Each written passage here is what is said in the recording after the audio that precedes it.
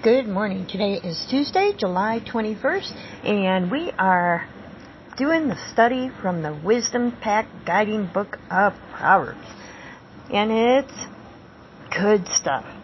You know, I've never done a true study of Proverbs, and I don't know if I'm really doing a true study, but at least I'm intentionally reading it and asking God to give me the wisdom from this wisdom book. So it's powerful stuff. Every single sentence, every single word has power in it.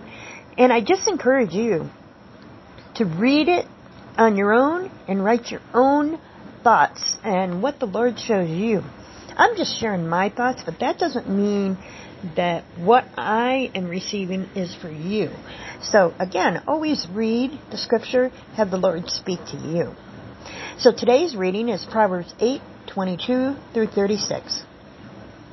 The Lord brought me forth as the first of his works, before his deeds of old. I was formed long ages ago, at the very beginning, when the world came to be. When there were no watery depths, I was given birth. When there were no springs overflowing with water, before the mountains were settled in place, before the hills, I was given birth.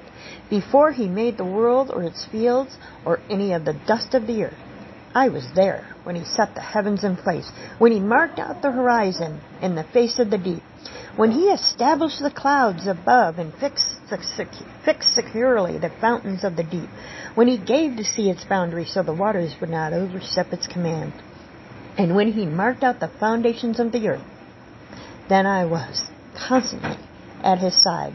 I was filled with delight day after day, rejoicing always in his presence, rejoicing in his world and delighting in mankind. Now then, my children, listen to me. Blessed are those who keep my ways. Listen to my instruction and be wise. Do not discard it. Blessed are those who listen to me, watching daily at my doors, waiting at my doorway. For those who find me find life and receive favor from the Lord.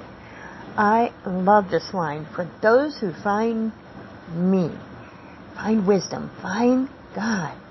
You find life and you receive favor from the Lord.